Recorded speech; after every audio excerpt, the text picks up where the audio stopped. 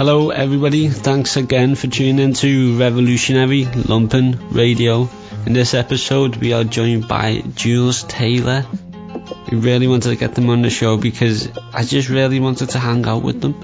So that's what we did. We got into discussions on MAGA communism, PSI that evolved into cults in Marxism, Leninism, philosophy. We talked about music because Jules is a professor in music. We talk about a lot of things and it was all really interesting and I can't wait to speak to them again. So here is the interview with the host of No Easy Answers Pod, a philosophy podcast where they discuss obviously philosophy, the history of it, the future of it and consciousness, as well as the producer of Working People Pod. That's a very popular pod that people have probably heard of because it interviews workers from up and down the United States and, you know, shares their experience and is enjoyed by many. So we talk about that as well. If you do find this podcast interesting, you'd like to support us, please support us on patreon.com/lumpenpodcast. I wasn't able to join Jules in the video call for this interview because my webcam is broken and I'm too poor to replace it, so it would be amazing to do video interviews with people in the future so that people could like see my reactions and see that I'm just a totally genuine person. Like sometimes my heart breaks and nobody can see it. It's hard to translate that over the microphone, but fortunately this is like a kind of fun podcast, so no heartbreaks this time until the end, and then we've got to wait for the next episode. So without further ado, here's the podcast with Jules Taylor. In cities, we should say. So the conversations are a bit more challenging down here, right? And I say all that to say that like the people around me had, my parents have a middle class, nice lifestyle. When they get pulled over, it's by Officer Hernandez or something like that. Some Hispanic last named person, a cop is usually a Latino in this part. And so you don't get this sort of like, you don't get quite the racial dynamic, and it's a lot different in this section. So the people around me were kind of well insulated from understanding the sort of sea change in American politics that was ushered in by Trump making those statements. And the sort of great peril that I found them all to be in, I don't think they quite understood at that moment. And maybe they don't now either, because I'm really the only overtly political person in my family at this point. But I think by the time the first Bernie,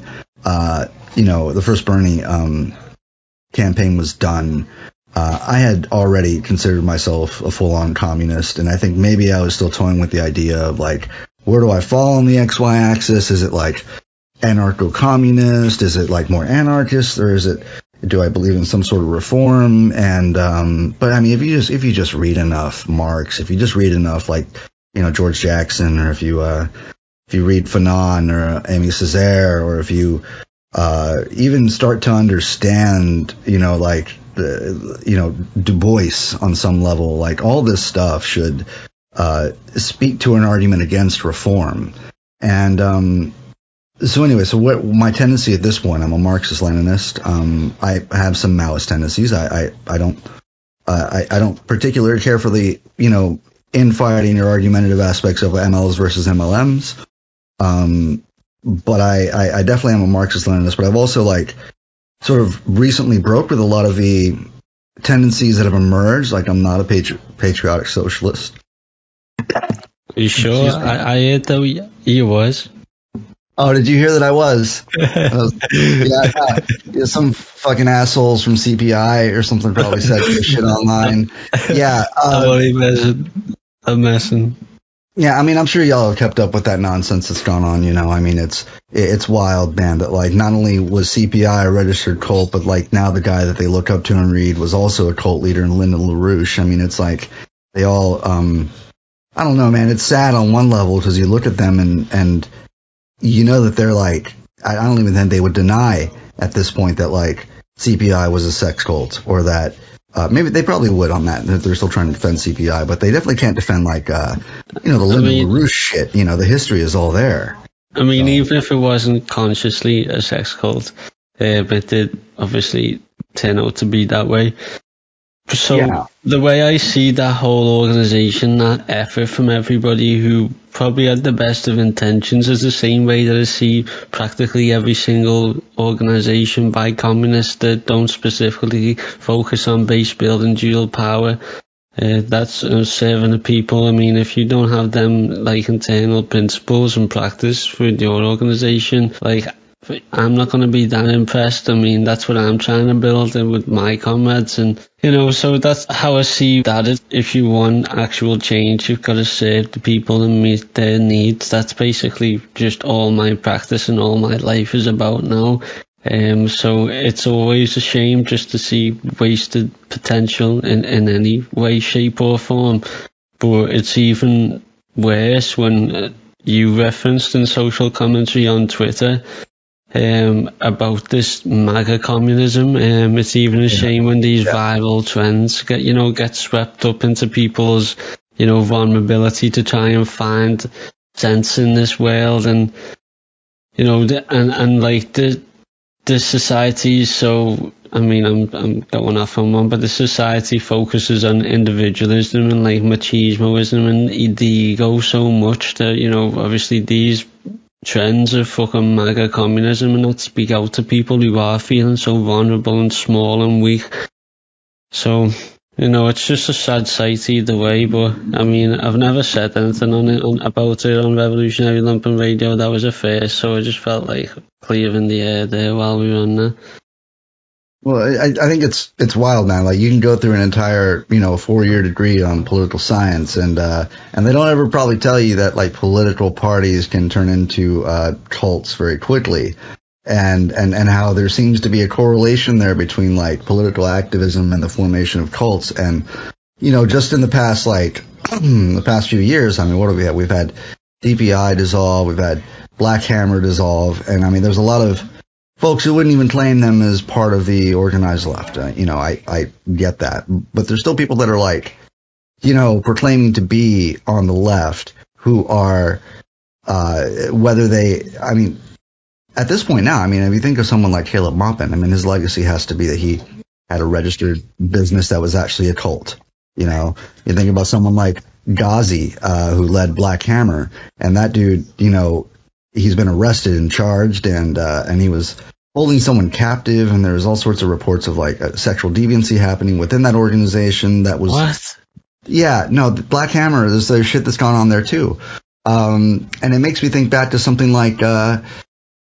Like something like the Jim Jones stuff. I mean, I've read, there's an article that was written by, I'm only going to say, there's an article that was on Cosmonaut for a while that was like, the left has a cult problem. And it's kind of true when you think about it, man. Is these leftist, orgs, they come up, they dissolve, and in the wake, they stain a lot of the, I don't know. I mean, like, you could look up, think about Revcom right now. I mean, Bob Avatian is still out there leading Revcom, and if you ever join Revcom, if you go to any one of their meetings, they just want you to read Bob Avatian's books, and they're going to talk about Bob Avakian, about how he's a great man and he's the only one prepared to lead the revolution.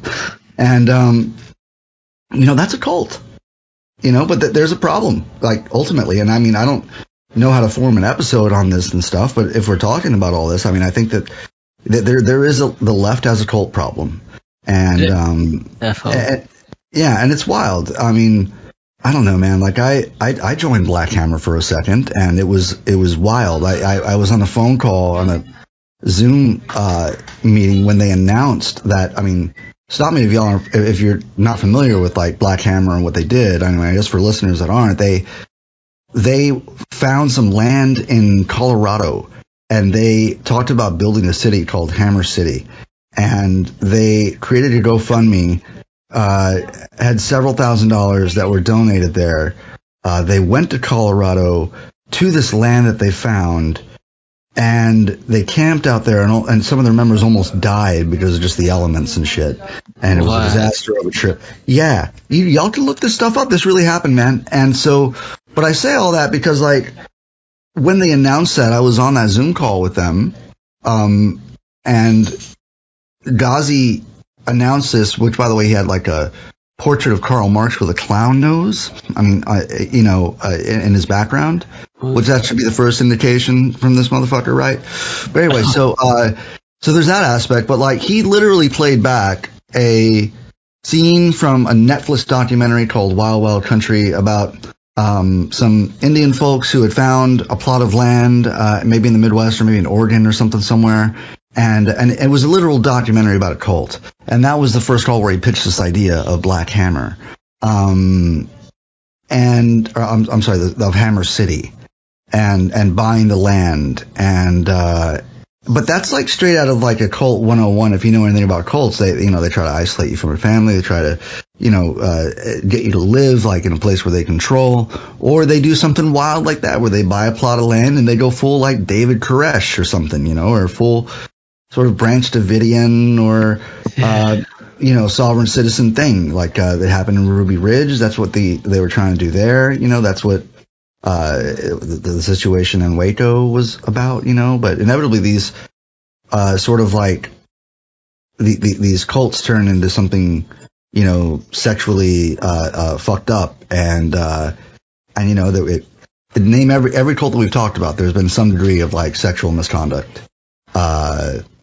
So y'all didn't know we were going to talk about cults and all sorts of crazy shit. Thanks for having me on. Yeah, it's interesting. Obviously, Materia's standpoint would say it's not that you can just, have an organization and then it turns into a cult and then everybody does all sexual deviance. It's just a case of, it takes two to tango. These people are going into these places without very much self-awareness, and they are, like, again, vulnerable. They are, like, the consumers, they're looking to consume and they're looking to have a hobby, they're looking to do these things, and they're not taught. They're sat down and learn to be a historical materialist, learn dialectical materialism, obviously make sense of the world, or you'll make a bumbling fool of yourself that's going to be taken advantage. And all violence, I'm trying to think of the proper word from it. Like, even crimes of passion, stem from what happens in fucking bourgeois society anyway. It's what happens. Like, soldiers kill and rape and pillage and shit, like, and they do it legally. And, people look for fucking power wherever they can and they fucking punch down. And this is fucking why we need a fucking utopia, and why we fucking, it's just crazy that obviously the internet hasn't existed forever. It's somewhat new. So, like, Marxism and socialism, communism, discourse, which all should be the same thing, but for some reason separate nowadays.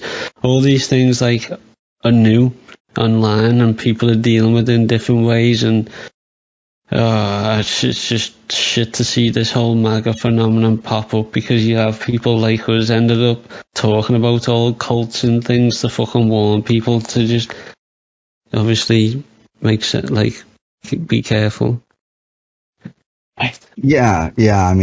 I think anytime you're trying to, build off of a conservative populist movement, you're ideologically baseless to start at that point, because populism is something that codifies around a sort of vanishing signifier, like once the primary grievance that everyone is sort of organizing in a populist way around, once that kind of dissolves, that movement kind of dissolves with it most of the time, or it's unpredictable in the way that one might be able to steward it at that point. If you think about, the left has dealt with this for a long time. If you think about Occupy, there was no, party of vanguard revolutionaries ready to step to the front and lead the people to a proletarian revolution. There was just like, there was nobody there to do that, and any sort of attempt was spontaneity, or at least tailing the masses at that point, which are incorrect by doctrine and practice. So yeah, if you look at what the Canadian truck drivers with the vaccine mandate shit, that shit went away really quick, and it went away as quickly as it like came about. There was like some U.S. attempts to start something similar, but that I don't think anything ever came of that. But the point is that like that stuff's gonna vanish, and so any sort of like thorough revolutionary practice is not going to revolve around, especially a populist sentiment from the right. And I don't understand any sort of, communist who is attempting to sort of unify with MAGA people at this point. I mean, it's dumb, dude. But like, I just see like these different. I hate to even like say that they're different factions of the left, because they're not really like factions or a party, or they're like a singular group of like 5 individuals that have an outweighed sort of effect on the discourse online. There's a bunch of 12-year-olds in a Discord server that that are into magic communism because it's like aesthetically cool, and I don't know, it's not straight pure opportunism. Marks, Yeah, it's opportunism, man. But I also think it's like there's a lot of members that follow those guys that are like just not that are not revolutionaries. They're either people who are young, who are part of a group mentality, or they're people who are focusing on not on like class war, or not on class solidarity, or not even on struggling to bring about like a dictatorship of the proletariat. Like none of these principled ways or reasons of going about revolutionary work. They're sidetracked and focused on, things like Malthusianism or green fascism or degrowth or any number of things that, yeah, sure, Marx wrote about these things, but like that's not the point. It's like the point is class war. The point is not misguided views on Russia leading you to think that Russia is waging an anti-imperialist aggressive front against Ukraine. There's all sorts of weird, incorrect shit that like on its face, it's like, how did anyone actually like do an ideological 720 into this like misguided fucking weird, dumb opportunist sort of way of going about things, and I won't name any more names on this stuff, but as well as I know that this whole patriotic socialism shit has turned into MAGA communism, that like a lot of these MAGA communist people are, more, if they're not like studying degrowth and Malthusianism and if they're not doing that, then they're like, I don't know, like fucking reading Dugin, and so yeah, it's a bunch of shit that's not communism going on by people still calling themselves communists, So thank you for those comments and those thoughts. Again, it's something I've thought about a lot and haven't really managed to put into words, but yeah, I agree with a lot of that, and I could even expand on it further, but they honestly don't deserve it. Yeah. So, you're the host of No Easy Answers podcast, are you not? What can you tell us about it? Well, I started a show called No Easy Answers, and it's a Marxist podcast about politics, philosophy, and the human condition.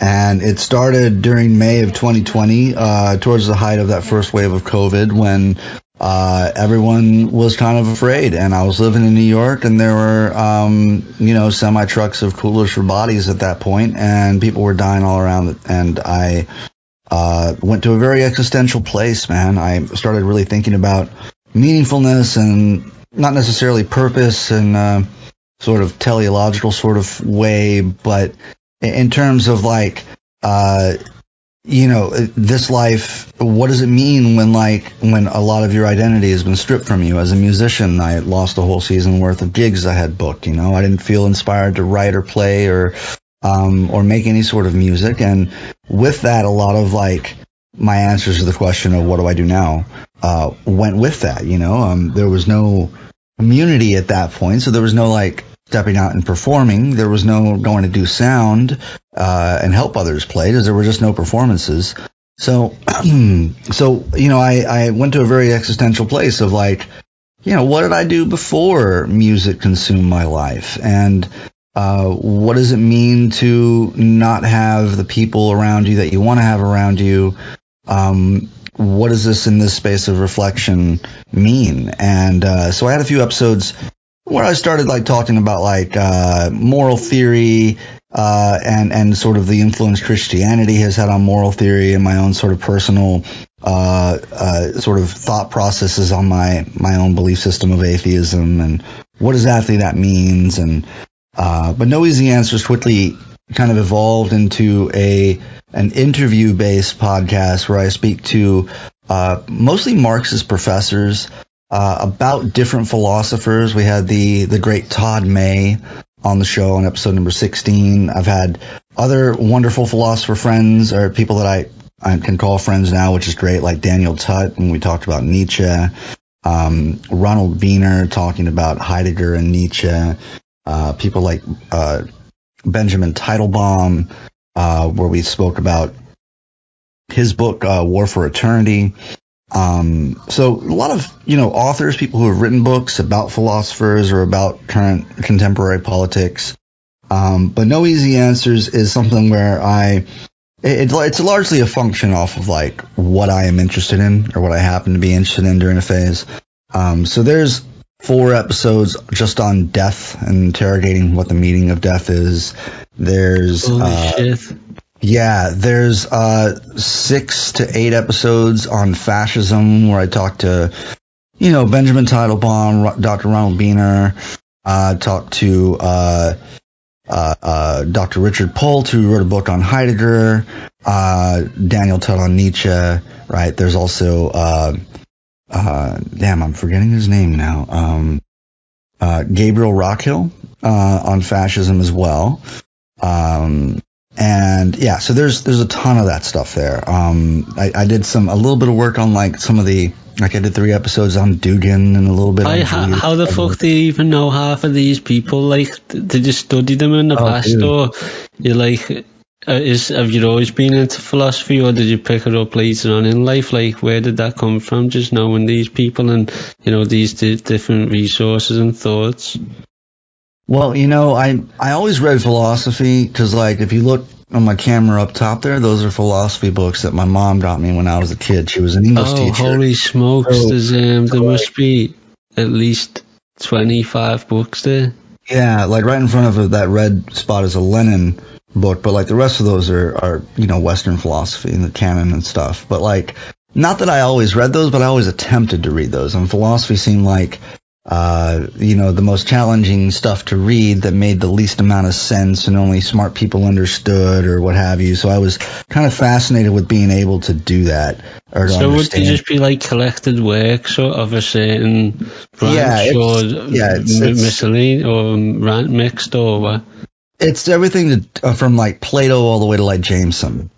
So there's all the Aristotle stuff in there. There's Marx, there's Nietzsche.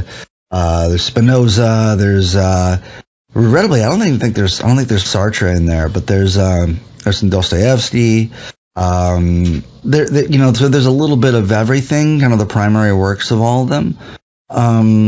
So I've always had hard copies of this stuff, and I've carried this stuff around the country before I moved back to Texas, and so those books are like stuff that I don't know, just always tried to read and understood little bits and pieces of it. When the pandemic came around, though, it was maybe the first time as an adult where I had, when not being able to make music and having a lot of things, sense of identity taken from me. I was like, well, I did read philosophy a lot, and so why don't I go back to that?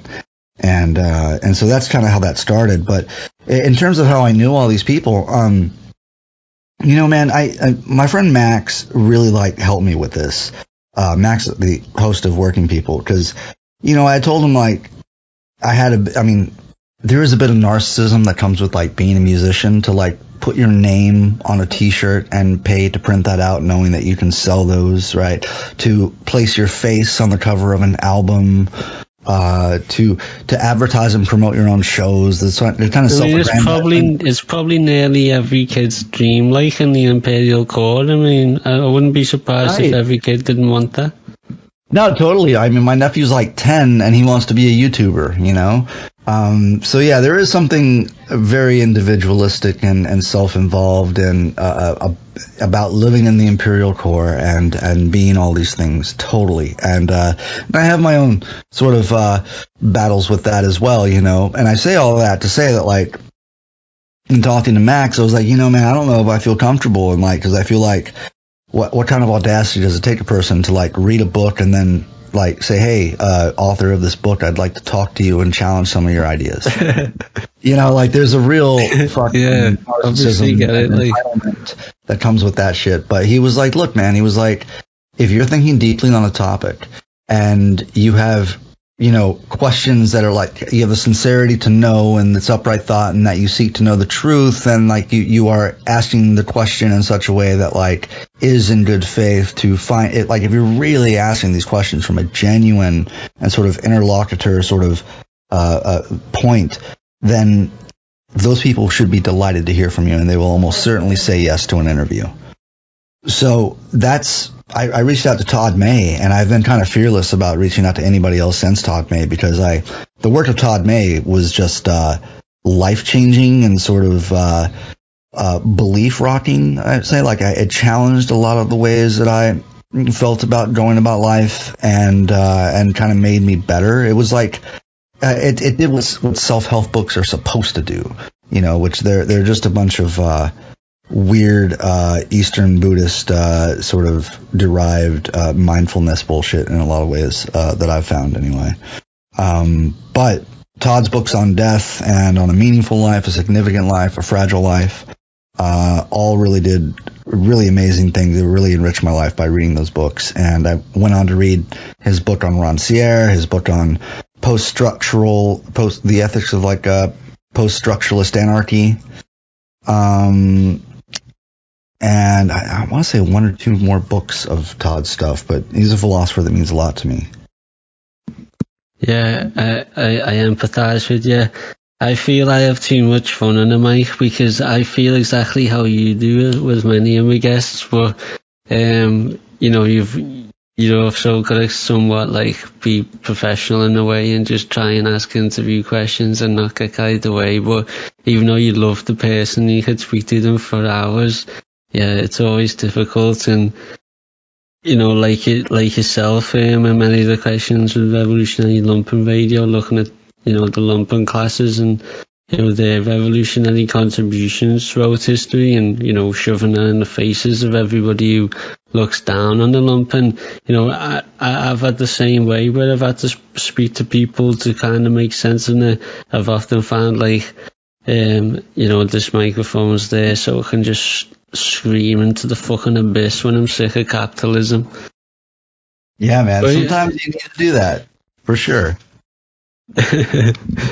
So it also says on your profile here, professor. In fact, no, well, not that question. Let's go on to where can people pod, because we spoke a little bit about it in the intro there, but we might want to add anything on. So what can you tell us about where can people pod? You know, what kind of role have you played in such a series? Well, Max found me in November of 2020, and Max found me via his COVID episode. He put out a call for all the folks who had worked, essential workers, during that time to record a monologue or something to send it to him for publication. And so I sent him one, but I sweetened my audio before I sent it to him, and I use a nice mic and that sort of stuff. Like, what I do by trade is I'm an audio engineer. I went to school for that stuff. I worked in music for years, and so it's just what I do, you know. And so the stuff that he received from me was already cooked. It was pre-sweetened. It was ready to be published. He didn't need to compress it. He didn't need to EQ. He didn't need to cut any breaths out of it, stuff like that. But he basically was impressed with the way that my audio file sounded compared to everybody else's, and was like, you know, do you want to be a producer of a show? And I was like, yeah, I would love to do that, because I need a reason to work with my music equipment, because it was, you know, during COVID, and so I wasn't writing or recording or really doing much at that point. So Max brought me in. This is the second season that I'm with him now is with him for all of season 4, and we're in the middle of season 5. We have like 24-ish episodes into season 5 now. And, Max, so Max is really consistent with this stuff. That's not even counting bonus episodes. There's a lot of bonus episodes that he sends me, as well, that we put up on our Patreon. And, Max is just brilliant. I'm just going to take a moment and like talk about Max, and maybe it'll be embarrassing to the guy or what, but I'm sure that I'm not the only guy out there who's singing Max's praises. But like Max has like a literary mind, in that like he can sometimes come up with metaphors that are brilliant, that are like so illustrative of like what he's trying to evoke and the points he's trying to make, that it really is just like a joy editing anything the guy comes up with. And you mean like, cause sometimes they can talk in the intro and they can be like explaining it like that deep and serious, and then coming in with like boom boom with this like deep poetry thing almost. Yeah, because Max, his passion is literature, so and specifically Russian literature. Yeah, he has like a PhD in comparative literature. So yeah, so the guy can speak and the guy can write in such a way that like there's nothing he does that I won't try and absorb and read or watch. So, and if I was not a producer for his podcast, I would be a fan, and I would still be taking in his work as well. But yeah, Max does a lot of stuff too. I mean, he's editor-in-chief at the Real News Network, and they have a ton of content they put out. And and in the past, Max and I have like, I mean, I'm happy and proud to say that I would help Max pull off some live streams that have like, like for the with the boys at the Valley Labor Report, Max helped them raise $74,000 for the striking miners in Alabama. And I want to say he raised something like $14,000 on a live stream for the striking Kellogg's workers. And when my mom had a health scare and needed help, I mean, I had a GoFundMe, and Max was kind enough to help me raise some money for her as well. I mean, so like Max is a comrade that like has been there for me and is there for people around him all the time. And he's such a sweet dude. Like, half the reason he's tired all the time is just because he just doesn't want to let anybody down, and he kind of overstretches and overextends himself in order to keep creating content on this brutal schedule. And I'm just like, amazed week in, week out at the prolificness that Max's work. How prolific the guy is just nothing short of astounding. Yeah, cool. Yeah. So can you tell us about your music? What instruments do you play? How important has it been in your life? Well, music has like pretty much been at the core of everything I've done and everywhere I've gone. I mean, the people in my life that I'm privileged to know have probably come to me from music. I started out as just like an engineer and made my way into being an artist, and it's been the sort of guiding practice of everything I've done. Like, part of the reason why I'm even a person that's mildly, sort of familiar with folks on the left at this point is because, I am a musician, and I've come up with like the music for Working People and the music for the Valley Labor Report. But two is like, that I have this capability of editing and producing content. That I do that is something that has, gained notoriety for me. Not that, I mean, I don't really even care about the notoriety. It's funny. It's like, I just wanted my people to listen to my music. And I don't have nearly the following on my music side that I do on the politics side of things. But I would say that music is by far the most important thing to me. And it's the thing that like has necessitated me learning the skill sets that, that people know me for. So like video creation or audio content or No Easy Answers or working with Max, Working People and on live streams on occasion.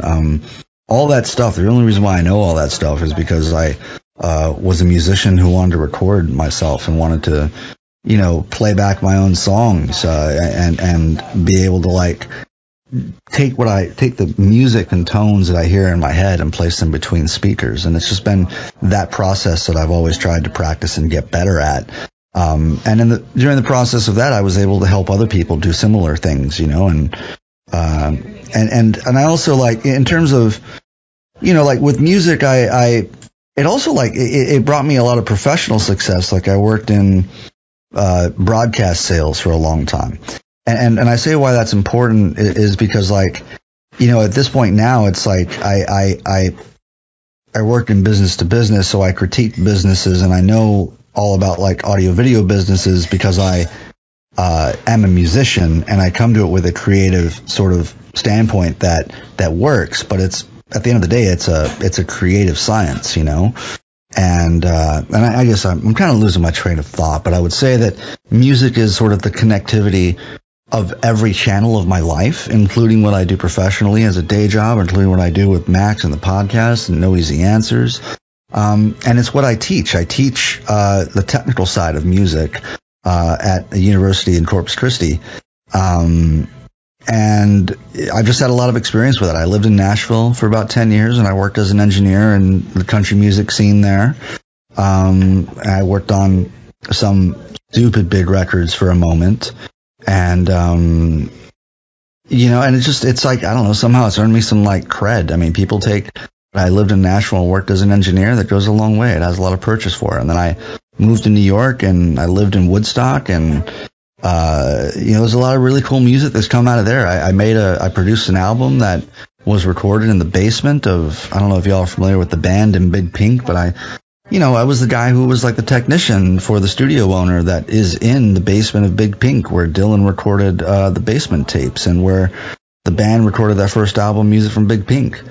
So there's a lot of cool shit that I've done, and I'm just, like, really fortunate to have been in a lot of really cool places at the right time, man. And yeah, so all that to say, man, music made all that possible, so it is the most important thing, Sick. So what are you saying? You teach music at university now?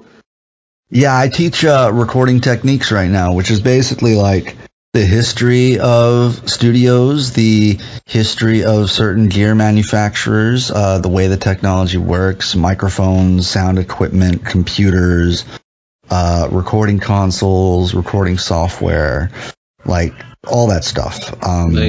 So you're like a professor of rock? Like, I am a professor of rock, yes. That's Are you telling me that they say though you can actually just sit there and just make up a tune and a song in your head and then start playing it?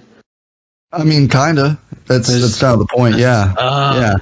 You know what I mean? Yeah. I just wish I could so much, because it's such an amazing talent, and that's something that, like, even the people who can't do it, they all appreciate that talent. Do you know what I mean? Every single person has got to love somebody playing an instrument well. I mean, come on, no matter who you are, music's incredible. I love to dance. I love a boogie. Anybody who knows me in real life knows that's a fact. So yeah, awesome. Yeah.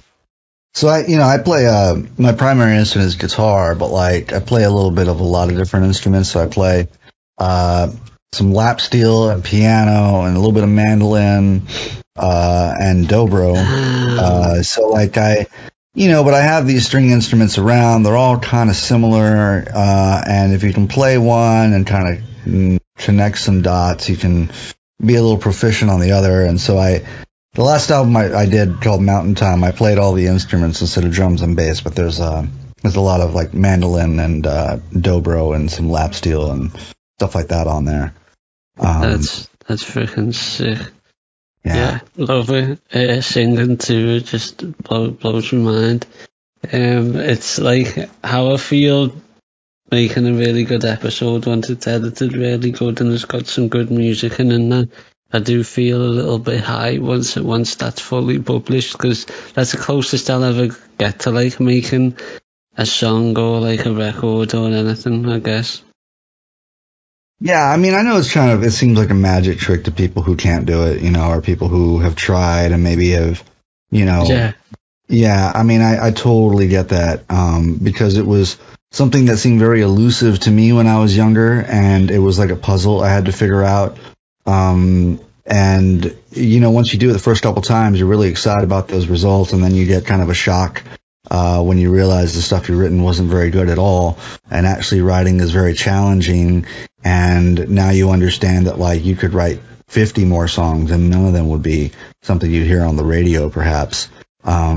And what does it take to get to the point where your ability to discern is on the level with creating something out of thin air on your coffee table with like a pen and a paper and a guitar, something that can move people, affect people, that can be remembered and maybe hummed along to later on or taken with them, music is, and songwriting specifically is like what led me to all other aspects of music. I consider myself at my core a songwriter. So yeah, it's a magic trick, dude. And it's, part of me considers it my magic trick, but like, it's not a magic trick that I even control as well. Like, I'm still at this stage after having written songs for like 20 fucking years. I'm still, debating on a daily basis, like, is this a muscle that you have to work out with discipline every day and commit yourself to a sort of habitual writing technique? Or is it something that comes in waves like a muse that you have to take while the iron's hot or whatever, while you have to, do with it what you can, when you can, whenever it comes along. So maybe it's a little bit of both. I don't know. But like, some of the songs that and it's not even me that I am the judge on it. It's like the songs that people come to me afterwards and tell me that touch them. Like a lot of those songs, they might come to me in like 20 minutes. Sometimes they just come to you. So it's just a matter of, how much of an antenna or a receptor for that sort of thing can you make of yourself, So part of the reason why I have guitars up is like, I just want to be able to like grab a guitar. I don't need to pull one out of a case. That's an extra step. It's, if I feel it and I want to play, I want to be able to reach for it and I want it to be playable right then and there, Yeah, it's interesting. And thoughts on that kind of mysticism behind music, like how we receptors or can it be like practiced? So, I mean, we've only got a couple more questions here, but I guess let's just lead that into my next question here that I wanted to throw at you on the fly. Because I know that you're into your philosophy, as we talked about earlier. So let me ask you this question. Are you an existentialist, or do you believe in free will? Oof. Yeah. Well, there's a guy that has a podcast called Into the Void, and he recently, and I forget his name, but he was recently on a podcast called What's Left of Philosophy. And I have been seriously thinking about the points that he's brought up since then. So when you ask me if I'm an existentialist or if I believe in free will, much of what I have to say on that would come directly from that conversation that happened on that podcast episode. But you were on this podcast episode? I was not on that podcast episode, but the things that were said on there have really started to shape the way I've been thinking about a lot of things. And it's more Spinoza and determinism than it is like sort of Sartre and free will. And the reason why I say that is because, like, there are so many. There's a Thomas Nagel wrote a paper called Moral Luck, I want to say. And he talks about certain aspects of moral luck. Like, there are certain things, like a lottery of existence, right? So, like, we don't get to choose, like, where we're born, our gender, who our parents are, what the regionalism and practice of conventional, practices are. There's a lot of things that we don't get to choose, right? And if you are already on the political left, then you're probably already inclined to believe that all of these sort of play in as factors to the opportunities one receives in life, and you're already predisposed to the notion that, like, that there are so many things that are not directly our fault due to choices or what have you that will determine certain ways and outcomes of our life. So to that extent, I don't think it's a very far walk from being on the left and thinking that there's like this lottery that most people don't win. It's not a very far walk from people being born into systems and institutions and situations not of their choosing over to everything is determined and there is no such thing as free will. It's a shorter walk than one might imagine. So that aspect, to think that like even that, yeah, I'm able to like get up and make slight modifications to my environment, but there are ultimately things that cause me to make those modifications in my environment, right? There are things that cause me to make these choices that are still things that are beyond my control, that I have no say into, that I did not agree to, that I inherited of simply just being here in the thrownness of our existence, you know? So, yeah, like, do I believe, I think it's more Spinoza than Sartre myself too, and I've been leaning more that way ever since that I've listened to that conversation. But yeah, I mean, there's part of me that's still really attached to this beautiful idea of free will and the radical individualism of Sartre and the sort of, you know, body without organs of Deleuze and the sort of like, we contain multitudes, we are a non-totalizable, intensive multiplicity, as like Taylor from Machinic Unconscious Happiness Happy Hour would say, but yeah, dude, like, that's a really interesting question, and it's wild, because I think I'm more on the determinism side of things now than I am with the radical individualism. Yeah, it certainly sounds that way. So, who did you say was the most recent authors who have talked about determinism? Thomas Nagel, who wrote the stuff about like moral luck and like constitutive luck and all these things. He basically wrote about all these different things that are like beyond our control that we inherit. And Sartre was talking about free will. Sartre, I mean, all of Sartre is like this radical individualism of you know, free will, I feel like, you know. I mean, Sartre is, he is the sort of, I mean, he's the guy who speaks to the, existence precedes essence. And so like, you know, like this eternal, external, judgment of the good, this sort of external telos of the cosmos is non-existent, and man is, you know, is here and knows not where he's been, knows not where he's going, and knows not why he's here. And that man is the sole container of the good. All of that to me is very Sartre, and what I take from Sartre, in that aspect. But yeah, that's also, it's also it's out of Heidegger and Nietzsche, really, like the death of God and Dasein and all that stuff. Sartre took a lot of that stuff from being in time into being in nothingness, you know. Yeah, sick. So there you go. Thank you for those suggestions. Our listeners do have resources to go to if they want to dig into those questions more. I do. In particular, because I want to get my head around it. I want to understand the meaning of life and why we're here and everything to do with shit like that. So, yeah, I've got my own thoughts on it, but yeah. It's not a very optimistic perspective that Sartre has to offer.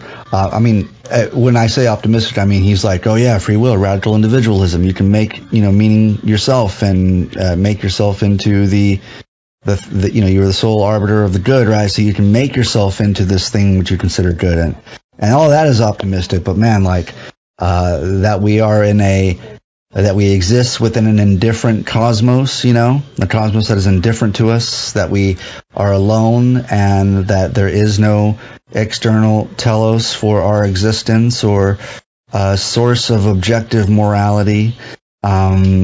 That we are alone in this, and crying out for meaning in the sort of Albert Camus sort of sense, that man asks for meaning and there's the indifferent cosmos which refuses to yield it to us. Like there's not a whole lot of optimism in that sort of atheist, existentialist sort of perspective.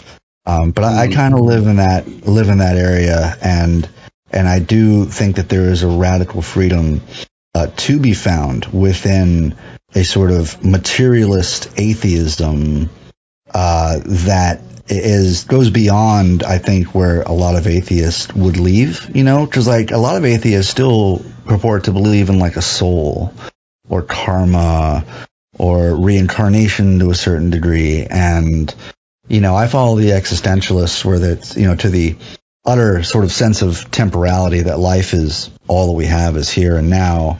And that it could be taken from us, and end like a book mid-sentence, end like a novel without any sort of resolution or cleaning up of untold things. Like life is temporal to me, and that forms this outlook of like these, at least for me, that like while I'm here, I have to create art and beauty and goodness in the world and encourage solidarity and so it's, I don't know, man. It's like, it's not a very optimistic, like I said, perspective or ideology to have, but it's one that creates a sense of urgency to create beauty and art and sort of beauty in the world, So. Yeah, thank you for that. Also just proving to me just how much I need to just get my philosophy of life, or what I think of life and reality, just out on a microphone, and maybe just start the discussion those super existential questions with people, because I think that would be really fun and interesting. Yeah. Right? Maybe between us we can just kind of just throw some thoughts out there of what we'd like to see once we've finally won this world. Oh. So that's it. We're building utopia, socialism, communism, you name it, something along them lines. What are we going to see? So if we're building a utopia, if the revolution's tomorrow and the day after tomorrow, the revolution's done and the utopia is built, and then the day after that, what do we want to see in the utopia? Is that what you're saying? Yeah. Well, I mean, if everything's already taken care of, and then I would love to see some like sober bars. I would love to see like a place where like people can go to have a wide selection of non-alcoholic beer and sit and read in normal noise levels, and like normal volume music. And I would like to be able to sit and enjoy a non-alcoholic beer and read in a bar setting without drunk people. Like I gotta tell you, like I first had my non-alcoholic beer around the Palestine Action Campfire, and I gotta tell you, it just tasted like just beer. It was like, and it was just like pleasant, because I was having like a cigarette as well. I don't know whether you included that in your sure. Smoke free, but yeah, it was enjoyable. It was pleasant. It was like the same kind of atmosphere, but yeah, you just don't have the drunkenness. What else would you like to see? Yeah, man. What else would I like to see? Yeah, I would like to see. I mean, that's really all I got, man. It's just a place where I can have a non-alcoholic beer without drunk people and have a book, Yeah, I gotta say, I've never considered it. I mean, there's no. It's like there's no place for like sober people to congregate and have have a beer or something, a fake beer. Oh shit! Now that you mention it, yeah, there's only a few places, isn't he? Wow, never thought about that. Yeah, I mean, I don't know, man. I think, I mean, I spent a lot of time in bars playing music and stuff like that. I consider bars like a place where I go and work, but I would say that like, since I've stopped drinking a couple years back, I do miss like the bar vibe and the scene. I just, most of the time non-alcoholic beer is an afterthought at these places. And while that's okay, I understand that, and I'm not like my major point in contention with world politics is not that we need more selections of non-alcoholic beer, obviously, right? But if the utopia was like done and everything was taken care of, then I would be like, yeah, can we just get some fucking non-alcoholic beer in this fucking joint so that people like me can sit around and like pretend to drink and still enjoy like the sort of, I don't know, the shared feeling of everyone ingesting a cocktail or something, you know? I kind of miss that, you know? If I'm ever over there, stateside, I'll have a non-alcoholic beer with you. Yeah, I would love that, man. I can find some real shitty non-alcoholic beer for us to have. Somehow like the shittier the beer now, the better it is. I don't understand that either. Like you know, when I was drinking, I'd want to have like nice IPAs, and now I'm like, oh shit, is that non-alcoholic Busch Light? This is great, man. I can't believe you have this. This is wonderful. You know, it's like, yeah, I can't explain it, but the shittier the beer is now, the better. Yeah, I've got no standards, but either way, get high off the people. Like American beer is like having sex in a canoe. It's fucking close to water. You know what? I think I've heard that one before, but I've never heard it with American beer. But the image you just put in my mind of American beer, it just makes me feel sorry for you, honestly. Yeah, I feel you, man. I'm not drinking the stuff anymore now. I'm just drinking this shitty non-alcoholic stuff. It doesn't get you drunk. It's like booze. It just doesn't get you drunk. It still makes you want to pee and bloats you, but like, you know, whatever, man. It still tastes like shit. It's great. So. Sick. Yeah, okay, man. Let me throw in one more final question before the one more question. Cool. Right, so, thanks. So, how are things looking over there? Does it look like you're going to have a revolution over there in the next, month, year, 10 years? What's it looking like? What's the practice like? Are there any organizations that stick out as particularly being vanguard? Or does it just seem like a fucking hopeless struggle? I mean, yeah, that's a rough question. What does it look like in the United States? Are we going to have a civil war? Is it going to be a revolution? 10 years, 20 years? Is there a vanguard party? You know, man, I don't know that there's no single party on the left which could be a leader of the revolution in terms of organization, people strength, or not one. No, there's not one at all, man. You know, I mean, I'm a member of CPUSA, and I want to say that, like, of any of them, like, the most spread out, networked, organized, and capable on the left is CPUSA. But there's CPUSA is not preaching a violent overthrow or preparing for a revolution. I mean, they're not doing any subversive activities. So, like, you know, if you're talking about a civil war and is there a vanguard party to overthrow the U.S. government, there's really nothing in play in the United States like that right now. Everyone is so alienated and economically oppressed to where, like, no one can see further than the hand in front of their face for the paycheck they need to survive. And it's rough, man. It is really rough out here. And you know, with inflation being the way that it is and the housing crisis, I mean, the housing market is about to fucking bubble up and burst in this country too.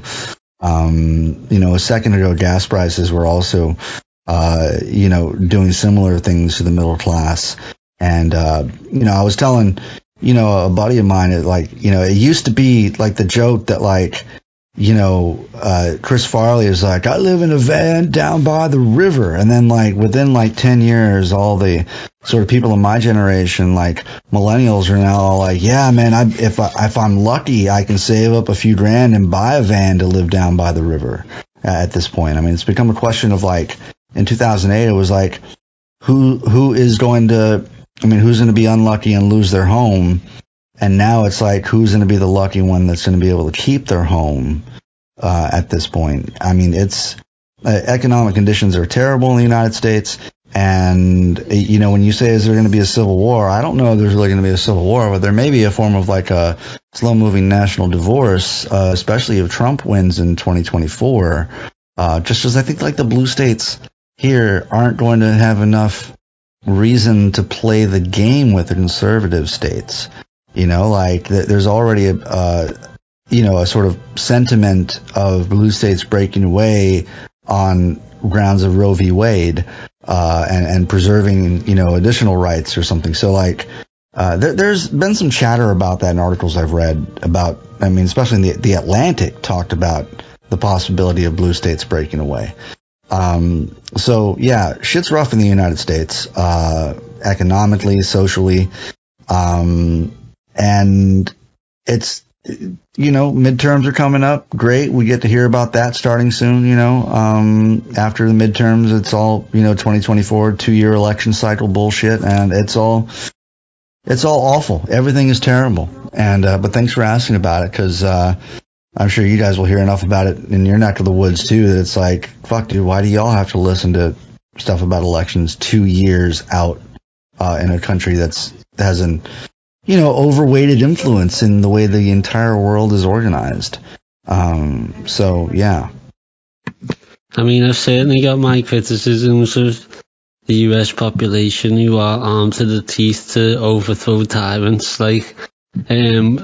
It's in their own constitution, but for some of the many socio-economic reasons that you mentioned, these people literally aren't given enough calories to have the energy to even want to fucking revolt. Do you know what I'm saying? And it's the same in jails. They're literally given enough just so they fucking can't fight back.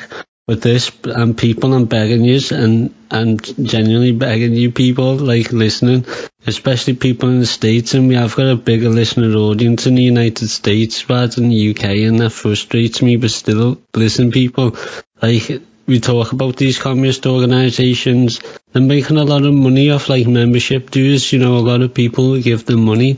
Where does that go? Just put it towards serving the people. Yes, the people are hungry. Go and serve them. Go and focus on the community. Meet the needs where the needs can be met so that they've got the energy to turn the fucking hunger from capitalism into a hunger for socialism. These are some of the strategies we need to do. It was good enough for the fucking Black Panther Party, and it's fucking good enough for us today. We just need to focus on it. It's these Zoom meetings and these stalls selling papers aren't gonna go nowhere for not meeting the fucking masses' needs and building the communities. Right, so thank you so much for all of that and deeply well thought out answers, great answers for those questions there. Can people get plugs? Where can they go, follow and support you, Jules Taylor, please? Well, thank you, comrades, for having me on once again. I really enjoyed our time together, and I'm happy to come on again if I'd be invited, and talk to you about whatever it is you want to speak about. It was a fun time.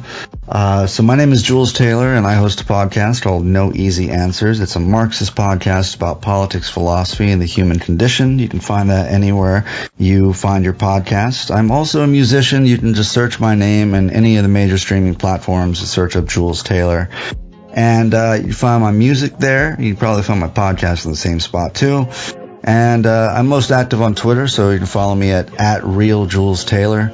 And other than that, I have links on any of those locations, and I would welcome any stalkers that may want to find out more about me. I'm talking to you. Breaking the fourth wall. Cool. Awesome. And as always, workers and the lumpen of the world, unite